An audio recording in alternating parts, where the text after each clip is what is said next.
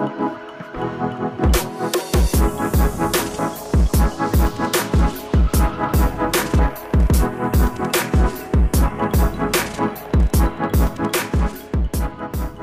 there, everybody. I trust you are having an incredible equip, enjoying God, enjoying each other, hearing God, and being equipped for the great future that we're in. I would love to have been with you over this time, but obviously we all know that that's not possible. But we've been praying for you from our side, and I do just appreciate the opportunity just to share with you today and to be involved from this level. So yeah, trust you'll open your hearts, and even if it's through cameras and that we'll receive what it is that God has for us. And so I'm going to ask you please to turn in your Bibles to 2 Corinthians chapter 5. 2 Corinthians chapter 5. And, we are at the end of 2020, coming to the end. I know many are keen to get out of this year and hopefully coming to a new season, new year. I think we are in a new season. But I want to tell you the biggest lesson for me for 2020 is this. We plan, but God prevails. We plan, but God prevails, which means, honestly, friends, we need to hold loosely to our plans, and we need to hold tightly, can I say, to the purposes of God, making sure, again, that our plans are lining up with the purposes of God. I do want to remind you that this moment that we're in and have been in has not paused the mission of God. We need to be reminded God hasn't paused what He's doing. And I want to say, I think what's happened in this season is that God paused what we were doing to remind us again what He is doing, and also to remind us that without Him, we actually cannot do anything. So it's been a good season in that reminding, and I trust going forward, we won't forget that. We'll keep building His purpose, His plan towards Him, and connecting with Him in and through the seasons that lie ahead. Somebody said that mountaintops inspire us, but it's the valley seasons that mature us. And I think a whole lot of maturing's happened in the last 6 to 8 months. It's been surprising for me to see how immature, just to be honest, the church has been, but also how much growing up the church has had to do in these last seasons. And so I do want to say, let's lead and let's live going forward with the understanding that there's a lot of growing up that's happened, and we're a stronger church of people more focused on the task and the mission, more connected to God. And again, that reset that's happened, I think is super exciting. Doesn't mean challenges don't lie ahead of us, but it does mean we're stronger because of the season we've been in. I trust you've adjusted your heart accordingly. You're finding a way in and through this incredible season and staying true to the mandate and the call. I want to say that I've realized more and more that people lose their way when they lose their why. And so I want to just read out of 2 Corinthians chapter 5, verse 9 to 21. And I'm going to use some scriptures, obviously, in this teaching. And I realize that you guys have been looking at kingdom leadership, and it's a great topic to be looking at. And I'm going to kind of bring another side towards that if I can. But whatever your role is, wherever you play, whether you carry a role in the local church or not, we are all leaders. We know that. I'm sure the guys have covered that already in their teaching with this. But I want to say, whatever it is, we all have to stay motivated in what God's called us to. And I want to ask you, what motivates you? How do you stay motivated? It's been amazing to see how people have lost their way in this season, or even leaders have begun to question everything, or believers begin to question things and almost lose their way. And I come back to this thing. We lose our way when we lose our why. And I want to bring us back to the why and then look at some specific things around ministry and leadership. But Paul shows us what motivates him. And let's face it, if we read the story of Paul and look at Scripture, we realize Paul went through some interesting season. He went through good times and bad times. He truly was locked up. He was imprisoned. He was shut down. He was beaten up. He was in shipwrecks and all these storms that we talk about today. He faced some stuff. And again, I know he was chosen by God, but he was a man. He wasn't superior to any of us. He was a man called by God, and he understood some things, and he stayed motivated. And he explains to us what motivates him. And I think that's good for us in this season to understand, and whatever seasons lie ahead, that we'll understand more and more that these things have to keep us motivated. We can't be motivated by each other or even the mission or the mandate. We've got to come back to these things. We do these things because of what Christ has done for us. In 2 Corinthians chapter 5, verse 9, he says, "So we make it our goal to please him, whether we are at home in the body or far away from it. For we must all appear before the judgment seat of Christ, so that each of us may receive what is due us for the things done while in the body, whether good or bad." Verse 11, Since then, we know what it is to fear the Lord. We try to persuade others. What we are is plain to God, and I hope it is also plain to your conscience. We are not trying to commend ourselves to you again, but are giving you an opportunity to take pride in us, so that you can answer those who take pride in what is seen rather than what is in the heart. If we are out of our mind, as some say, it is for you, it is for God. If we are in our right mind, it is for you. Verse 14, for Christ's love compels us, because we are convinced that one died for all, and therefore all died. And he died for all, that those who live should no longer live for themselves, but for him who died, and for them who was raised again. So from now on, we regard no one from a worldly point of view. Though we once regarded Christ in this way, we do so no longer. Therefore, verse 17, therefore, if anyone is in Christ, the new creation has come. The old has gone and the new has come. And the new is here. Verse 18, all this is from God, who reconciled us to himself through Christ and gave us the ministry of reconciliation. That God was reconciling the world to himself in Christ, not counting people's sins against them.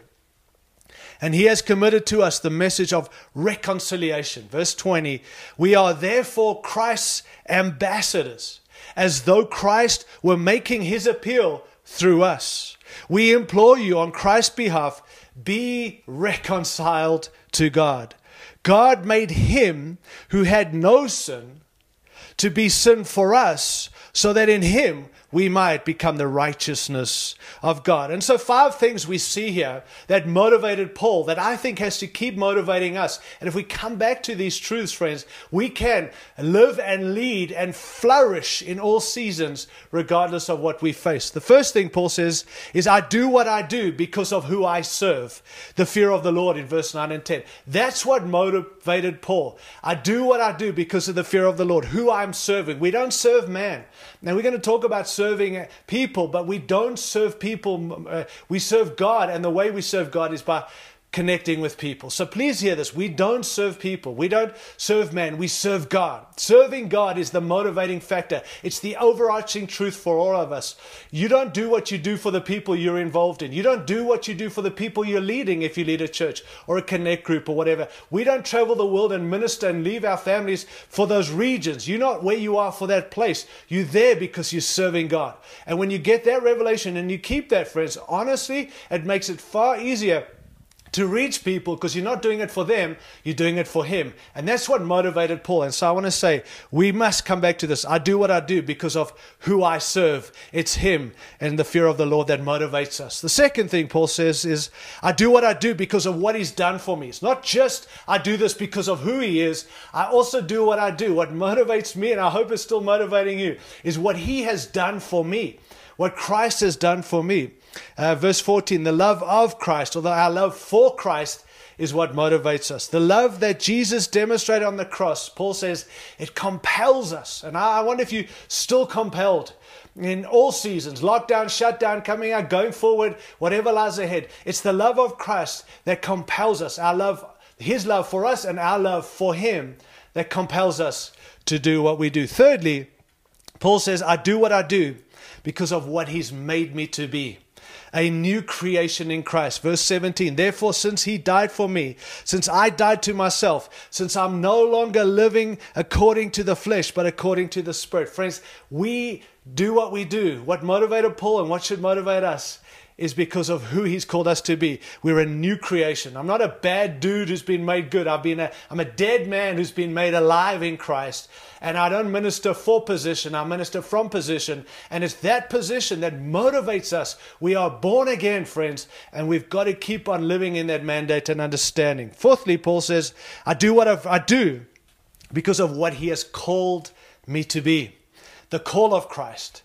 The ministry of reconciliation. In verse 20, Paul goes on and tells us we are ambassadors of Christ. That's what motivates us. Not the church, not our ministries, not our callings. This incredible call of being ambassadors, chosen to represent Christ and the kingdom here on earth. Whatever your role is in the church, let that motivate you. As a follower of Jesus, we are ambassadors, and that's why we stay motivated. We don't do this for others. We do this because of who we're representing and what He's called us to. And then he says this, in fifthly, I do what I do because of what He has entrusted to me. The gospel, verse 19, He has committed to us this message of reconciliation. And so, friends, I trust again that will inspire us just in this introduction of this message for you today, that we would stay motivated, that we won't do stuff for others and get disheartened. We won't serve people, or we won't, if you're a deacon, can I suggest, deacons, we need you to operate in what God called you to do, but you're not doing it for the elders, you're doing it for Christ. Those of us who lead local churches, we're not doing it for the people or for the people, we're doing it because we serve Christ. All that we do, when we go to regions, nations, you business people who are doing incredible things for the kingdom, remember this, you're doing it for Christ. You're not doing it for your employees. And that's a great thing, because it's very hard to like people if you think you're doing it always for them. But when you're doing it for Christ, you love people. That's the revelation we need. So stay motivated, friends. It's not a rah-rah or a cheerlead. It's a real revelation that we need our own revelation in this time and season to stay motivated. Don't lose the way by losing the why. This is why we do what we do. And I want to tell you, it does help us. It does keep us motivated, and we need to be motivated. You know, it's an incredibly daunting season we're in. In my perspective, there are three things happening. There's man is sinning globally like we've never seen it before. There's the sin of man that's been exposed more and more.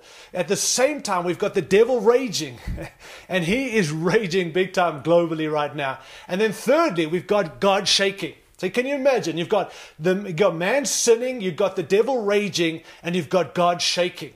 What a time, what a season of uncertainty, but what a season to know. What a time to shine the light, be who God's called us to be, and understand God's working these things out. He's allowing this to happen and wanting this to happen, and the shaking's a good thing. But know this, God's got this. And so the 4 responses quickly in this season, if I can give them to you, and not highlight, just highlight you, give the headlines, and hopefully you can find your way in them. The 4 responses in this season for us is, number 1, we need to bow down. We need to come back to the revelation of who Christ is and bow and come humbly before Him and come out of this season humbled, not back-footed, but humbled, friends. We're not proud. We're not us. We're not about our thing. It's like this bowing down season with man sinning, with the devil raging, and with God shaking. He's bringing us to a place of bowing down, and to minister from that position is a good thing because we represent Christ properly. I also believe it's a season in this, the response in this season is to draw close. It's kind of the family hour. It's amazing how true partnership has begun to get real again. How our local churches are more local than ever before. It doesn't mean we neglect the nations and the regions, but we need each other. The need for the churches to work together. The need for individuals to come back to working together. The need for partnership, true apostolic partnership, where we can't do this alone. It's family time in a sense, where God bringing us together to converge us, to strengthen us, to bring us together for the purposes and the plans of God. So there's this bowing down season we're in. There's this drawing close season we're in. It's not one of these, it's all of these at the same time. It's a lining up season where we've got to line up with kingdom purposes. God's bringing us back as His people, as His followers, as His church, as His people, back to lining up with His purposes and His plans. And then fourthly, it's a rising up season. We've got to rise up in our season. So can I just say to you, friends, please, let's live in all 4. Don't pick one you like. Live in all 4. It's simultaneously for us. It's bow down, it's come close or draw close, it's line up, and it's rise up. And we've got to be in those moments and be that and live that and let the church arise, even in South Africa right now, and keep on moving into the things that God has for us. What I also want to say is it's not an either-or season. I think we're really good at doing one thing, and I understand the one thing, and I understand Jesus being the one thing, and I know we can preach Mary at the feet of Jesus, the one thing she needed, and I understand one thing, absolutely.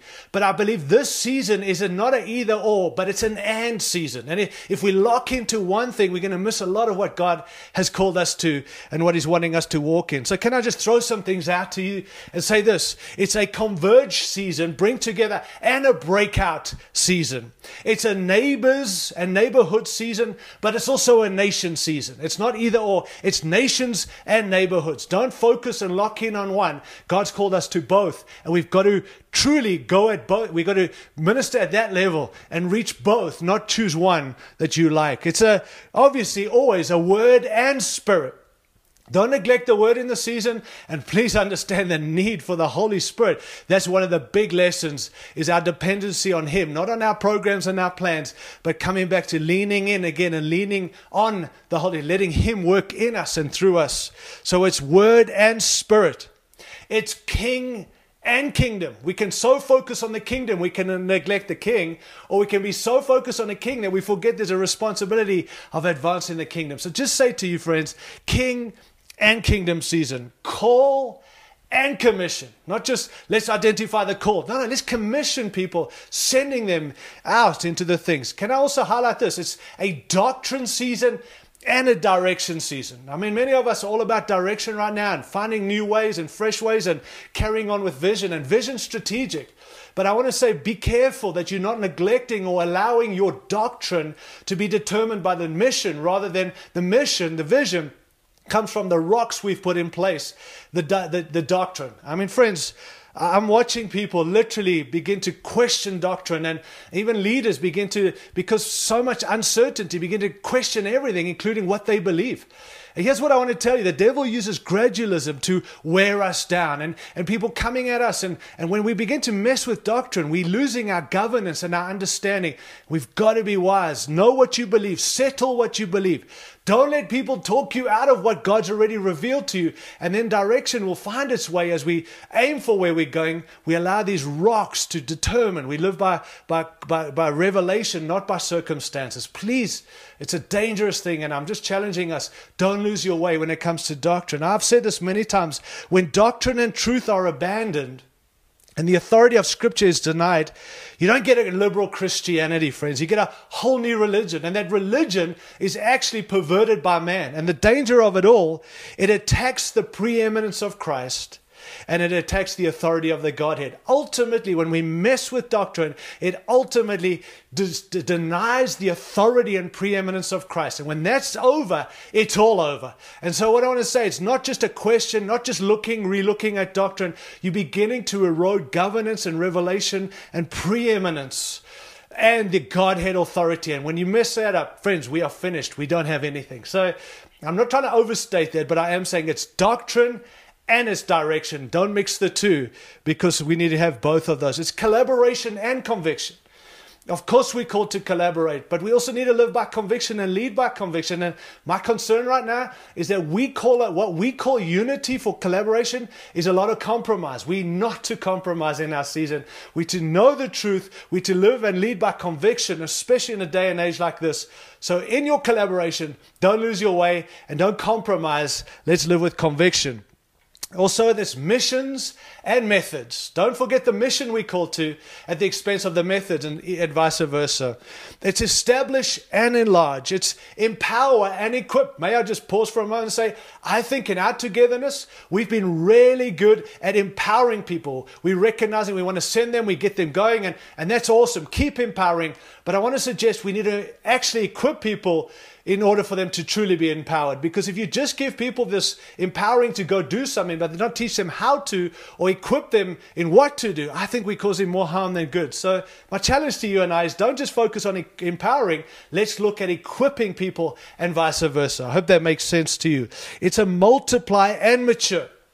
Maturity is still on the heart of God. It's the goal for us. And so look to bringing people to maturity, but also look to multiplying in this season. Look at for young and old. It's not an either or. It's not an either or. It's both. But can I just say, while I'm saying this, is that we've got to not exclusively, but intentionally build with the next generation. So old and young, but let's go intentionally build towards these young people so we can raise them up into their incredible future God has. You know, we think in weeks, months, and years, but God is a God of generations. God of Abraham, Isaac, and Jacob. We've got to build generationally, not just weeks, months and years ahead. I hope that resonates in your heart. It's about men and women. And let me just tell you, men and women have different roles and responsibilities. And just know that. But we're not about either or. We're about both, because God's about both, men and women. It's about recognizing and raising up. It's about restoring and releasing. It's about coming in and going out. It's about building up and tearing down. It's about uprooting and planting. It's about truth and grace. It's about new and old. It's about redigging and new digging. It's a lengthening and strengthening. It's a new partnerships and restoring old ones. It's about revelation and response. Don't just get revelation and not respond to it. God wants us to respond. And I know a lot of guys who've got some great revelation in the season, but they're doing nothing with it. And I feel prophetically, and I know I'm not a prophet, but the privileged leader of this NCMI team that most of you are in partnership with, I've said, we had a life team meeting last week, and I said to the guys, I feel this season, God's spoken, it's a Luke 5:5 season for us. Meaning what? Meaning, you know the story in Luke chapter 5, where Peter was fishing, Jesus comes along, they caught no fish, Jesus comes and says, I want your boat. They get on the boat and he preaches, and then he says, throw your nets out. Now Peter had fished all night, they've caught nothing, they've cleaned the nets, it's daytime, it's not a good time to fish. But the response was in Luke 5:5, we have fished all night, we've worked hard all night, but because you say so. And friends, I want to just say, I believe it's revelation and response. You can't just carry revelation without responding. God wants response. And we're in that season because He says so. We're going to do what we've been called to do. Not because it seems right, not because people are on board or because we have the stuff, because God said it. That's where we've got to be. So revelation and response. And I also want to say it's a leadership and ministry season, leadership and ministry. And that's where I want to highlight in my moments with you left of what that looks like for us. You know, the axiom is true that a church does not rise higher than its leaders. And I know you're doing this is a leadership focus, kingdom leadership, but I want to say, does leadership and ministry equal the same thing? And I want to suggest probably not. Ministry, I think, includes a whole lot more than just leadership. You see, I think leadership is more about influencing people, and that's good and it's right. But ministry is more about bringing impact to people. We need both, friends. We need impact and we need leadership, influence. But if we only focus on influence, it's about taking people somewhere. We're not really seeing people restored to what God wants them to be. And so I'm not trying to separate, but I think we mix the two and think we're getting it done. And I want to take some time just in this next moment and maybe look at a different tack to how the other guys have been preached. I don't know what they shared, but I know that leadership is so vital, so strategic. I'm a huge believer in leadership. It's probably our go-to in what we're about. But I've been looking at scripture saying actually leadership's essential, but so is ministry. And we've got to be good at both if we're going to have the impact and the increase that God determined for us. So leadership is more about influence. Can I say ministry is more about impact? And we need both for greater increase. So let me just highlight a few things about leadership, and then I want to just talk a bit about ministry if I can. Leadership is about taking us somewhere. And can I say in the kingdom, leadership is about influence. It's not about control. Please get that, friends. I'm shocked to see the abuse that happens in the church because of leaders controlling people. We're not called to control anyone. We're called to influence people, and that's what kingdom leadership is all about. So leadership in the kingdom is influence, not control. But please hear this. It's a huge mistake to confuse an influencer with a leader. Having followers does not mean you're leading.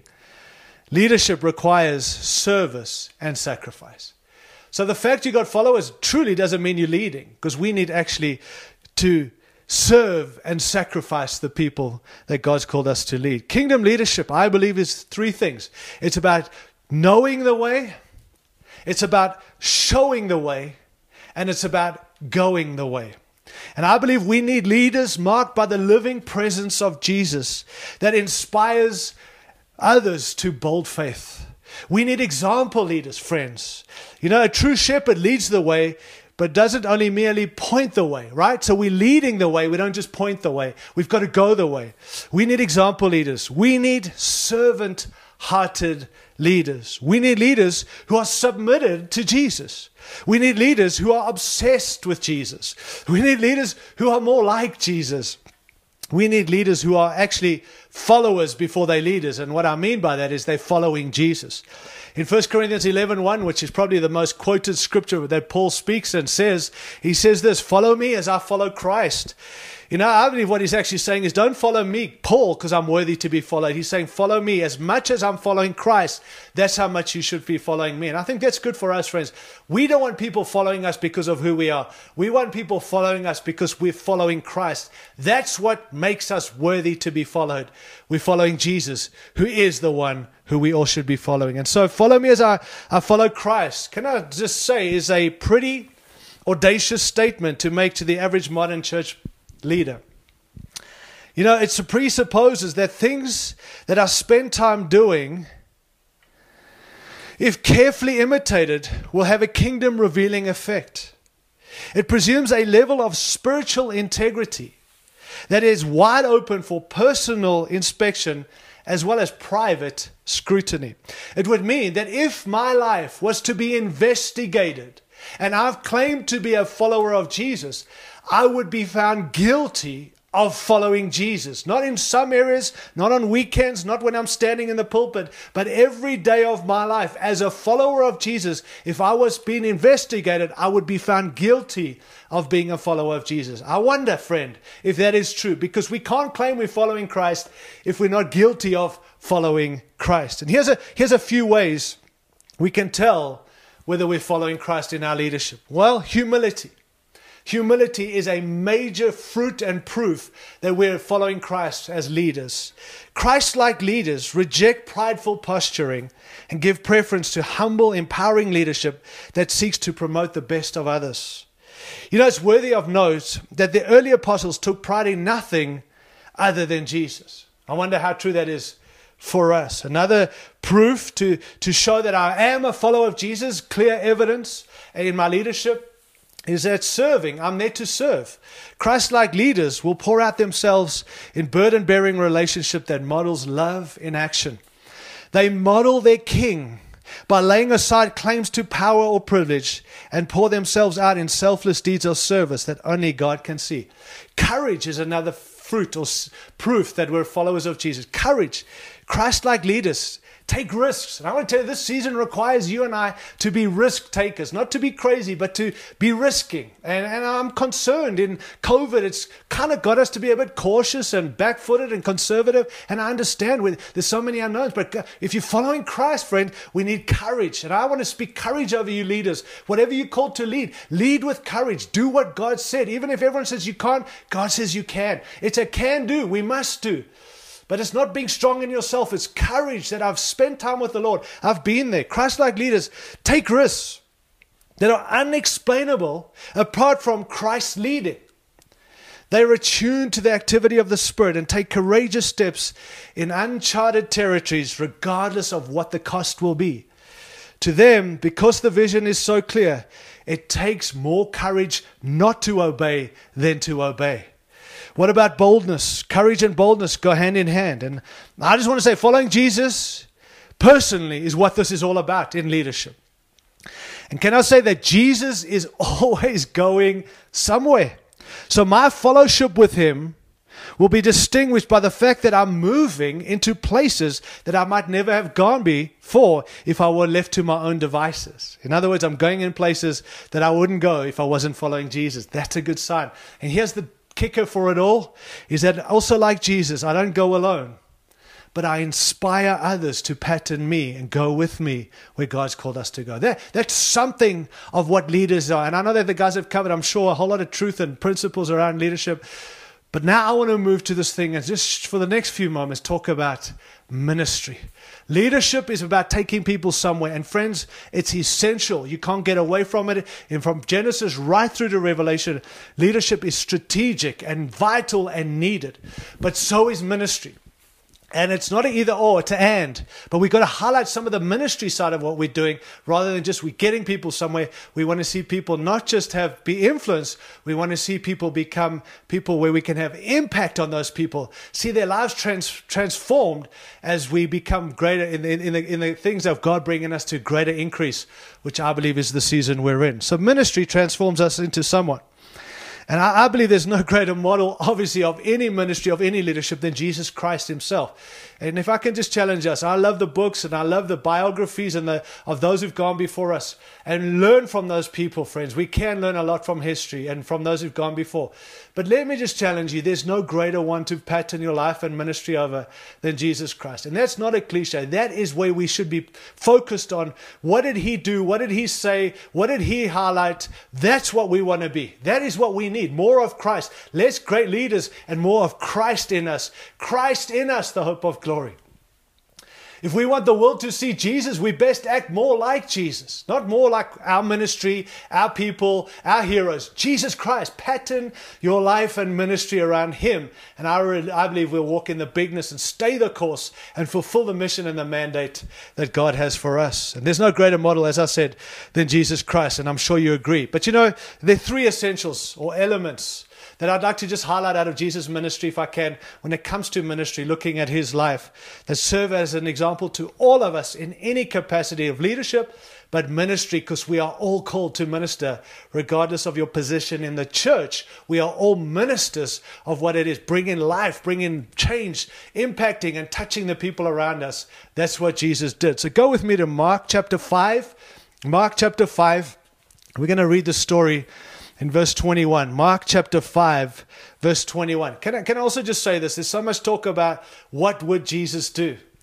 And I want to tell you, part of that problem with that question is that we're seeing the results of what we think Jesus would do, and it's causing absolute disaster and mess around the world because the church is doing what they think Jesus would do rather than coming back to, what did Jesus do? My challenge to you, friends, and to me is let's go back to the Gospels. Let's read the Gospels again, the life of Christ, and then no longer walk away saying, what would Jesus do? But rather, what did Jesus do?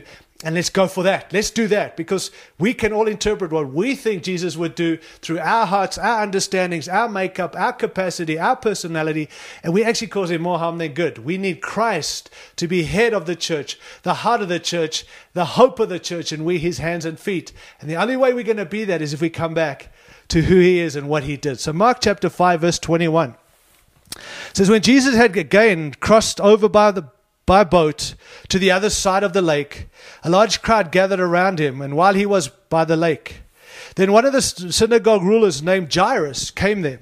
Seeing Jesus, he fell at his feet and pleaded earnestly with him, my little daughter is dying. Please come and put your hands on her so that she will be healed and live.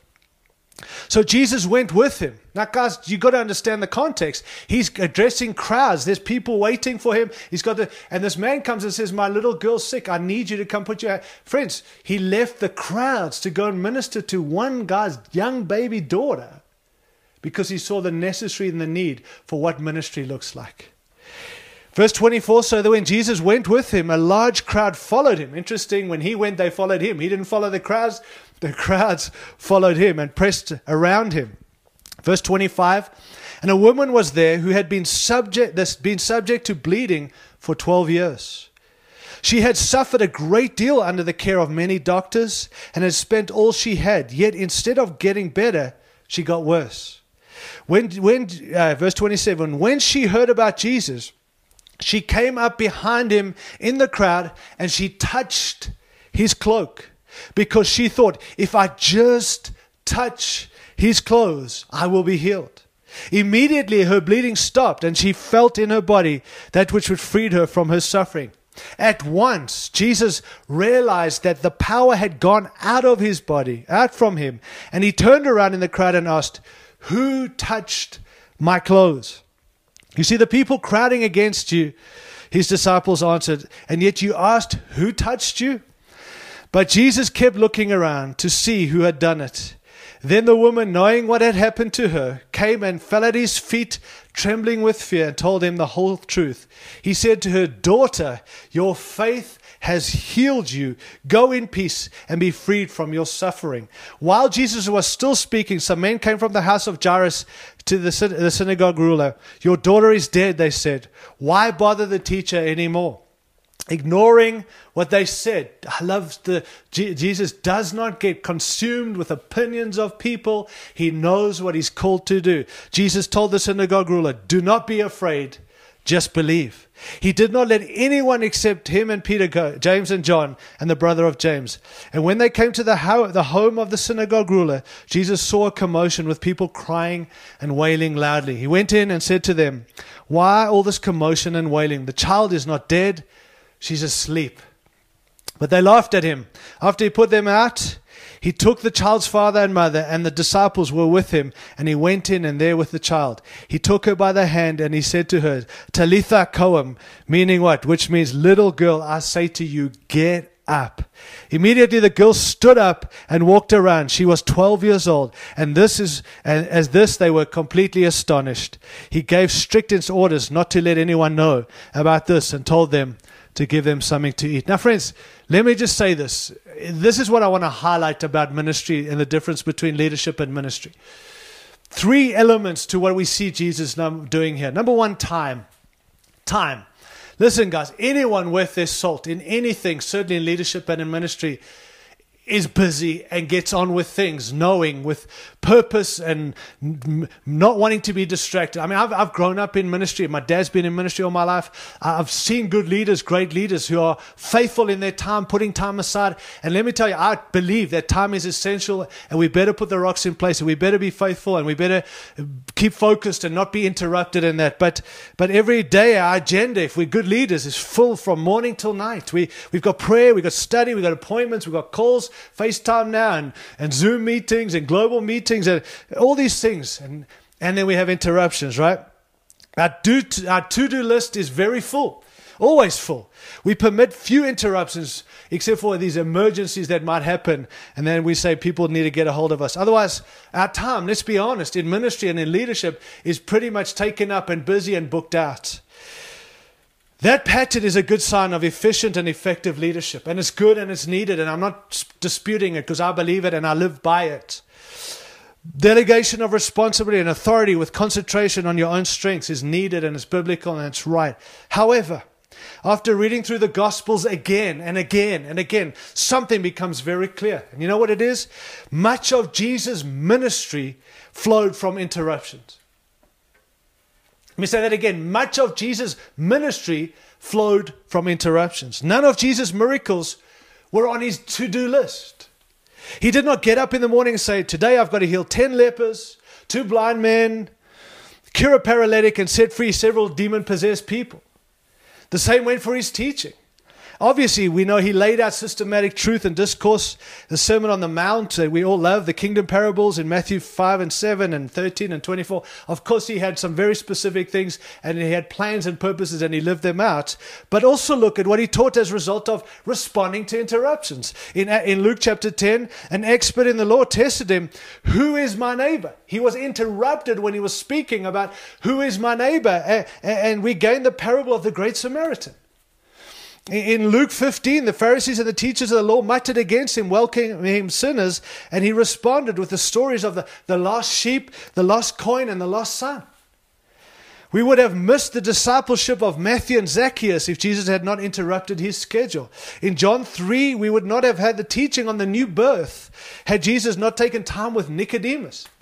In John 4, we would have missed the teaching on worship if Jesus had ignored the Samaritan woman. And can I just bring the quintessential, which we've just read, example of Jesus taking time and responding to interruptions is found here in Mark chapter 5. The woman with the issue of blood, which we've just read, when she interrupted Jesus while he was on his way to Jairus. Do you understand? Jesus was interrupted. He was addressing a crowd. Jairus comes along and says, "My daughter." He's interrupted from what he's doing because of his daughter who's dying. Jesus allows that interruption and he follows Jairus to the house. And on the way to the house from his interruption from the crowds, he gets interrupted again. By who? A lady with the issue of blood. Now, friends, he's been interrupted again from his already interruption. Do you see the pattern here? I'm not trying to build a theology, but I am trying to challenge us to not have it all worked out, all lined up, that maybe we've been great leaders, but we're missing the people God wants us to reach and impact so we can have greater influence in the season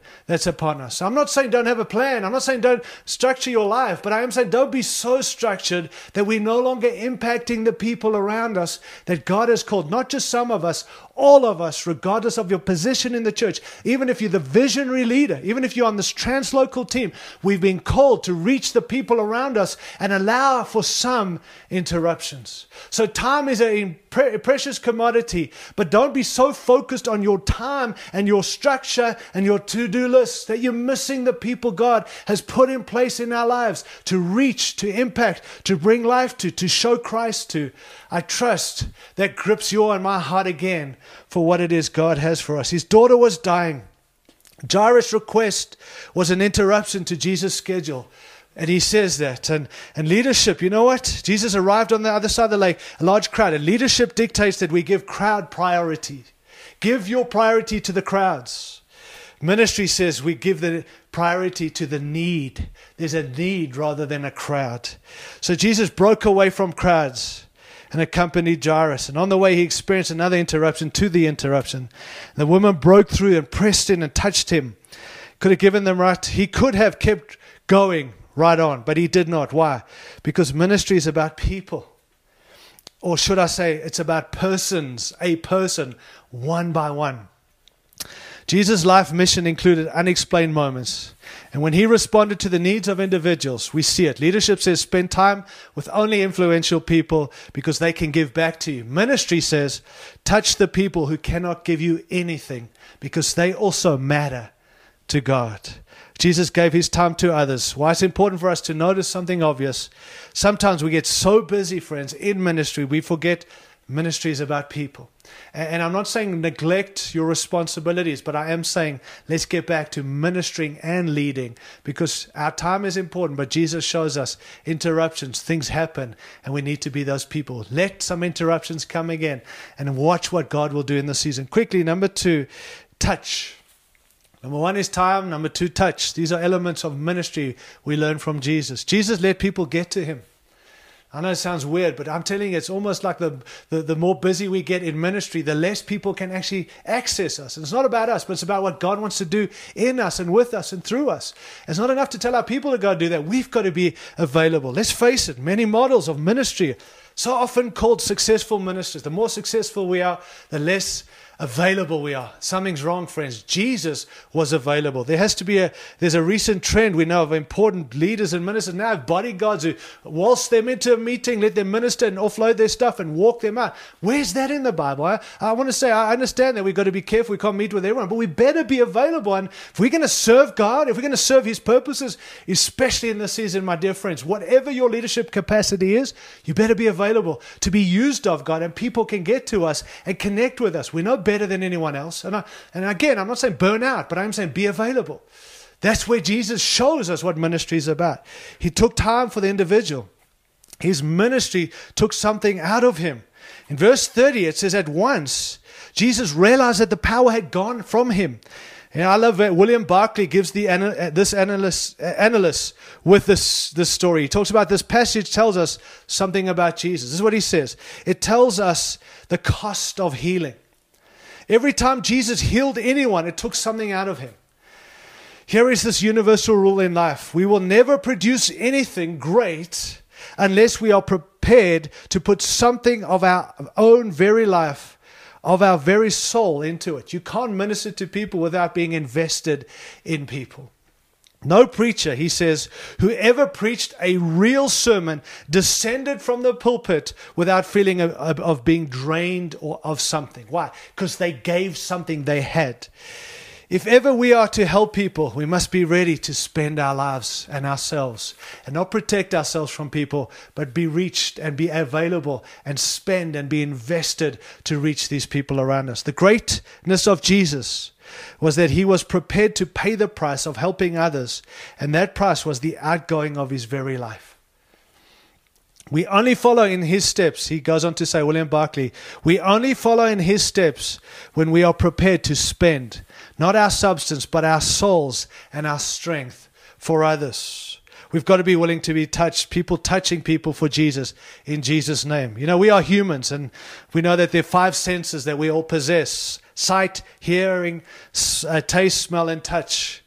And all of these are important in existence for us to understand what we're about in the world around us. They're all important, friends. But I want to say I wouldn't want to be without any of them. But the one I would probably want less to be without is the sense of touch. It's one that places us in direct contact with our world. Can you imagine not being able to touch your world? Can you imagine not being able to touch those you love? Not being able to touch them might be worse than not being able to see them. I don't know. But I want to say we are all there. And we touch things every day. And we touch people every day. And most of us don't even think about it. But there are times when we are reaching out and deliberately called to touch people and be available. And Jesus touched them. And one touch might be that one of love or passion or tenderness or compassion or help or deliverance or curiosity. Most times our touch can affect change that only we can bring if we touch and reach out. And so I want to just say, you can't just make time. You've got to be available. Jesus touched. And the third point I want to make, and the last point, is this: transformation. Jesus' time, he was available. He was willing to be interrupted. Secondly, he was there to be touched and were able to reach out and engage the people, not from a distance, not from an office, not through only a cell phone or phone call, but he got there and he mixed with them. Thirdly, transformation. This passage is about the bleeding woman who often referred to as a sufferer's last hope. It was her last hope. Certainly Jesus was the last hope for this woman as well as Jairus' daughter. And notice that the subtle humor in this account of the woman pressing through the crowd to touch him of his garment, according to Mosaic law, just know this is so important. This woman was ritually impure because she had a bodily discharge, according to Leviticus 15. Most of the time in the Old Testament, when a person was contaminated and laid their hands on something, it meant they were transferring contamination to that what was pure or innocent. For example, a leper who touched a non-leper made the non-leper unclean. A ritually pure person could not touch a woman after childbirth, or a Gentile, or a vessel touched by a Gentile, or certain animals, or dead bodies, or anything else. An individual who had been defiled by the touch of something or someone impure had to go through this detailed, time-consuming cleansing procedure. And Jesus became contaminated in the minute the bleeding woman touched his clothes. And he further contaminated himself by taking the hand of that little dead girl. Evidently, the bleeding woman thought she could touch Jesus, get healed, and then meld back into the crowd without being noticed. But Jesus called for her and said, "Who touched me?" And the woman knew what had happened. And that's why the text says she fell at her feet in fear to say to him it was her. Why was she afraid? She knew she had defiled a holy man.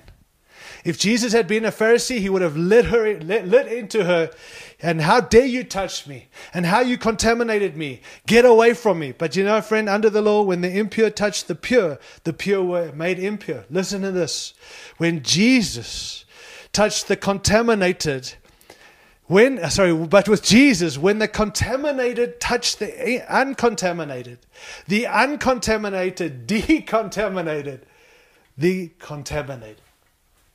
When Jesus touched them, he gave them life and he cleansed them. They didn't make him impure. What a radical truth. That's the Jesus we serve. That's the power we have. That's what he's given to us to go and be his hands and feet in ministry and in leadership. There's this reverse force flow between law and the gospel.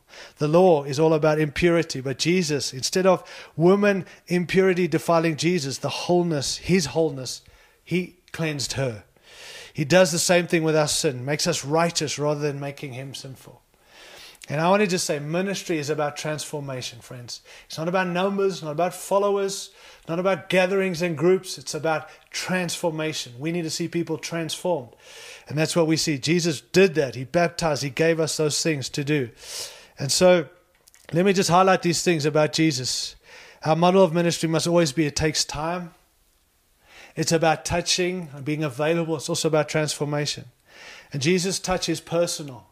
It's intimate. And we got to get back to being some personal people again who are available to connect with people. It is a powerful touch. He touches a Simon and he becomes a Peter. He touches a Jacob and the deceiver becomes the priest. Becomes Israel, the Prince of God. His touch transformed Abraham to Abraham. His touch changed Moses the murderer into Moses the leader of the people of God. His touch changed James and John and the sons of thunder into early martyr and the apostle of love, respectively. His touch changed Saul the persecutor into Paul the preacher to the church. His touch is powerful. His touch is purposeful. Humanity, my dear friends, is mere clay, biding its time between the birth of the grave and no hope and purpose until He touches us. And when He touches, it changes everything. And He's called us to be touched by Him, that He allow Him to minister in us, but can I also say that He'll minister through us. And we've been empowered and equipped. We've been, Acts chapter 10:38, it says that it was He, as Jesus went about doing, it was God anointed Jesus of Nazareth with power and with the Holy Spirit. And He went about doing good and healing all those who were under the oppression of the enemy, for God was with Him. He anointed God. God anointed Jesus of Nazareth, man. He anointed Him as in His humanity. I want to say He's anointed us. We have that same anointing. He's equipped us. He's anointed us. We've got to go and be it and go and do it. And in this season, don't get so consumed with leadership that we're missing the moments that we got to reach out. We've got to, I believe we'll see way more results. If I can just land with this, we will see way more results in this season if we stop looking for results. I talked recently, a guy was telling me about winning souls. I understand the concept, but it's not in the Bible. We don't win anything. We're not about winning souls. We're about reaching people. We're about reaching out to desperate people, not about getting another number in the church. It's about reaching out to people. And Jesus wasn't a result-driven man. He was about compassion. Can I say, you want more results? Stop looking for results and come back to a heart of compassion and heal and reach out of care and concern and compassion, and we will see more results. But if it's about a result, I don't think we really care, and we're not going to see the fruit God intended. Let's come back to caring. And the way to do that, can I tell you? 3 things. I'm not even looking at my notes. I'll give them to you here. Number 1, practice the presence of Jesus. What do I mean by that? Abide in Him. Live for Him. Recognize Him.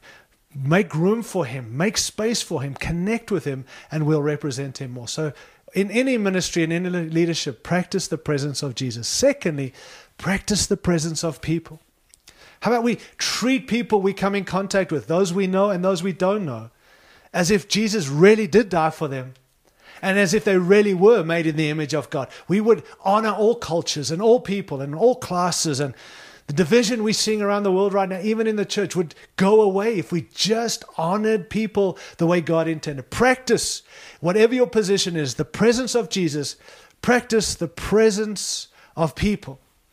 And lastly, practice being a servant. And what I mean by that, whose feet are you washing now? And I'm not saying physically are you washing people's feet, but are you serving or are you being served? And when we're washing people's feet, Jesus showed us that's what He did. It keeps us with this heart of a servant. It keeps us humble, keeps us serving people, and we're going to see the fruit. And so, friends, I realize it's different what I've shared to perhaps what you're expecting when it comes to leadership. But I want to say, let's not overemphasize leadership at the expense of ministry. It's both. And we believe this is a season of increase. There's a shift in tide for us as a church globally, certainly for you guys in South Africa.